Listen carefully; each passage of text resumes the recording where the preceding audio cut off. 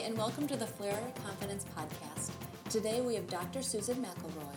She is internationally known for her research in bipolar disorder, eating disorders, obesity, impulse control disorders, and pharmacology. Dr. McElroy is the Chief Research Officer at the Lindner Center of Hope, as well as a professor of psychiatry and neuroscience at the University of Cincinnati's College of Medicine. She is the author of over 300 scientific papers in leading medical journals and was the 8th most cited scientist in the world published in the fields of psychiatry and psychology. It is a pure pleasure to have Susan with us today. I'm going to ask her to speak on mental illness and the relationship she's discovered with obesity. Susan, could you tell our listeners what is mental illness? Mental illness is a broad term that encompasses a whole variety of really brain illnesses,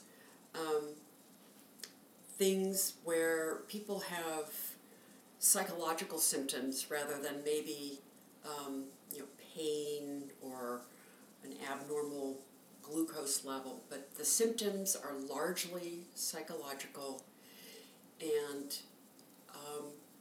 these illnesses we think are definitely brain-based disorders, and they interfere with an individual's functioning, or they cause distress or pain, and they can range from things from depression, attention deficit hyperactivity disorder, schizophrenia, bipolar disorder, alcoholism, heroin abuse. So there's just obsessive compulsive disorder. There's a whole host of these conditions, and basically they are characterized by psychological symptoms and distress and impairment in function. And so when do they start presenting themselves? Is it typically found in a child, in a teenager, an adult, or at any point? Does something trigger it? Actually, different mental disorders or different mental illnesses tend to begin at different times. Okay. So there are some that tend to begin in childhood. For instance, attention deficit disorder or autism would Present as a child. In childhood. Then there are some that present in what I call youth to young adults. Okay. The age range of like 15 to 25, and a lot of mental disorders present then. That would include mood disorders, that's depression and bipolar disorder, schizophrenia, obsessive compulsive disorder. But then there are some disorders that are going to begin later in life. Okay. Like dementia, for example. Sure. We have early onset and late onset forms, but an early onset form would be 45 to 50 years, Okay. and whereas typical dementia is like in the 70s to 85 age range. So mental disorders span the entire age range. And it sounds like they can go after anybody, male, female, so gender, race, nationality, or are there particular people that have a higher risk for it? Well, we have pretty good epidemiologic data that shows 1 out of 4 people will have a mental illness during their lifetime. Wow. That seems very high. Yeah, unfortunately, that is extremely common. Okay. So, and we just know that these disorders, even though certain disorders tend to begin at a certain time, in fact, any disorder can begin at any time in anybody, pretty much. I mean, it's unlikely to see a 75-year-old who develops attention deficit disorder or a 10-year-old who develops dementia, but for common disorders like depression, bipolar disorder, schizophrenia, eating disorders, obsessive compulsive disorder, they really can begin at any time during the life. Talk to us about awareness. How has that changed since you started practicing? Well, the good news is, I think the public, as well as the medical profession, is clearly far more aware of mental illness, how to diagnose it, how to treat it, than they were, let's say, 10, 20 years ago. I agree, because as a child, I don't remember these words even being said. I feel like it's much more aware now. Maybe I'm an adult, so I'm more reading about it, but so is the first place to go to the primary doctor if you're worried about something? If you are, the good news is there is lots of good information out there that you can use to educate yourself about mental illness. So that there are websites like sponsored by the National Institutes of Mental Health where you can get basic information about certain mental disorders. Okay. But if you are concerned that you have some sort of mental disorder, probably the best place to start is your primary care practitioner. They have training in terms of recognizing and diagnosing mental illness, and that training has actually increased over the past few years. That's terrific. And the interesting thing is that mental illness is so common, there aren't enough psychiatrists or psychologists to go around, so that most people with mental illness are in fact treated by their primary care provider. Are colleges taking a look at that and trying to, is it there aren't enough people interested, or just not enough resources to get people prepared and educated into the career track for the psychiatrist? Well, that's an excellent question. I do think there's probably a shortage of mental health care providers. If you think about it, 1 out of 4 people will have a mental health issue, yet there are still really big barriers to access for care. And that's because we just don't have enough psychiatrists, don't have enough psychologists, and we still need enhanced training for the medical field in general. Okay. So the question is, why is that the case? I don't think we know for certain, but we have certain theories. One is stigma. Okay. There is still a lot of stigma associated with mental illness, and that stigma attaches itself also to the people who treat people with mental illness. Oh. So when I wanted to go into psychiatry, when I was in medical school, I was told by a number of supervisors not to waste my medical degree. Oh, isn't that so sad? I'm glad you bucked the system. Yeah. So I think the other thing is that reimbursement for psychiatric treatment is markedly lower than reimbursement for treatment of any other medical disorder. And this comes from the 1960s and Medicare rules. But the problem is it's actually hard to make a living as a mental health provider. And yet, if you catch it earlier, it's probably better to treat it than to avoid it. Oh, absolutely. Those data are pretty solid now. Okay. That with virtually almost any mental illness, the earlier you catch it and begin treatment, the better the prognosis. And probably the better lives for the whole family, the person, the family, the community with that treatment. And then if you get it treated early, hopefully the person will have more normal personality development, Yes.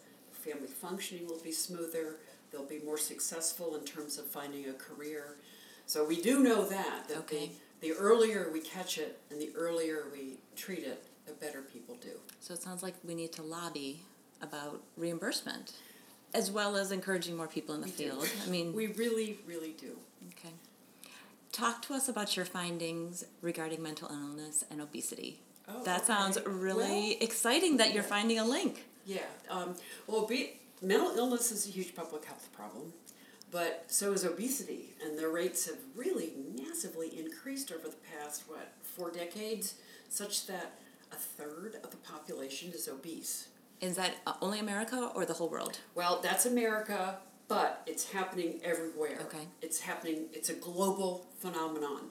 So it's stronger in developed countries, but it's even happening in underdeveloped countries where hunger is an issue. Interesting. So, one thing I just noticed in treating so many people with mental disorders, whether it was depression, bipolar disorder, eating disorders, I was struck by the high rate of obesity. So started to do some research, and lo and behold, although it was initially thought that there was no relationship at all between obesity and mental illness. Well, now we know there's actually a very strong relationship. So certain mental illnesses are particularly often associated with obesity. And those include depression, certain eating disorders, schizophrenia even. Okay. And the thing is if somebody has a mental illness and obesity, they have two really severe issues, both of which are associated with stigma. Yes. But both of which you really need to address in order to get the person feeling as best as they can feel and they're functioning back to normal. And that's the other thing I noticed when I was treating obese people with mental illness. I couldn't just pay attention and treat the mental illness. I really need to also address the obesity. So then in your treatment, are there treatments that help do those hand in hand, or do some of the medications for one make you even want to eat more for the obesity? Like, do they counter absolutely affect it each goes other? both ways. So okay. Unfortunately, we do have a lot of good treatments for bipolar disorder and schizophrenia and depression. But many of those treatments do cause substantial weight loss, and the weight loss can be so extreme that people can actually go from being normal weight to obese. So weight gain? Yes, weight gain. Yeah. I'm sorry. Okay. Which that makes sense. I would think that the chemicals then impact your levels. So,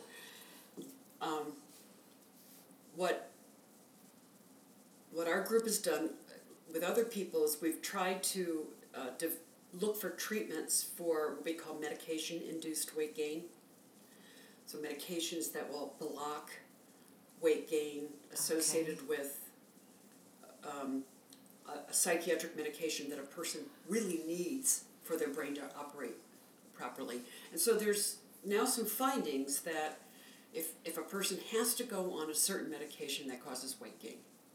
And unfortunately, our most effective treatment for both schizophrenia and bipolar disorder is a drug that causes a lot of weight gain. But it can work when nothing else works. But now we have strategies to help manage the weight gain associated with that compound. Okay. And when someone is going through the depression, the schizophrenia, the bipolar, how long are they in your care? Or is it lifetime? Okay. Yeah. That's actually a really important point. Mental illnesses are almost always lifetime illnesses. So it's figuring out how to live with it, how to have the most functioning life you can. Exactly. Okay. And it's almost always a prescription, a medication that's going to help you? Not necessarily. We do have some very good psychotherapies now. They're what we call empirically based psychotherapies, things like cognitive behavior therapy, dialectical behavior therapy, which are very different from Freudian analytic psychotherapy.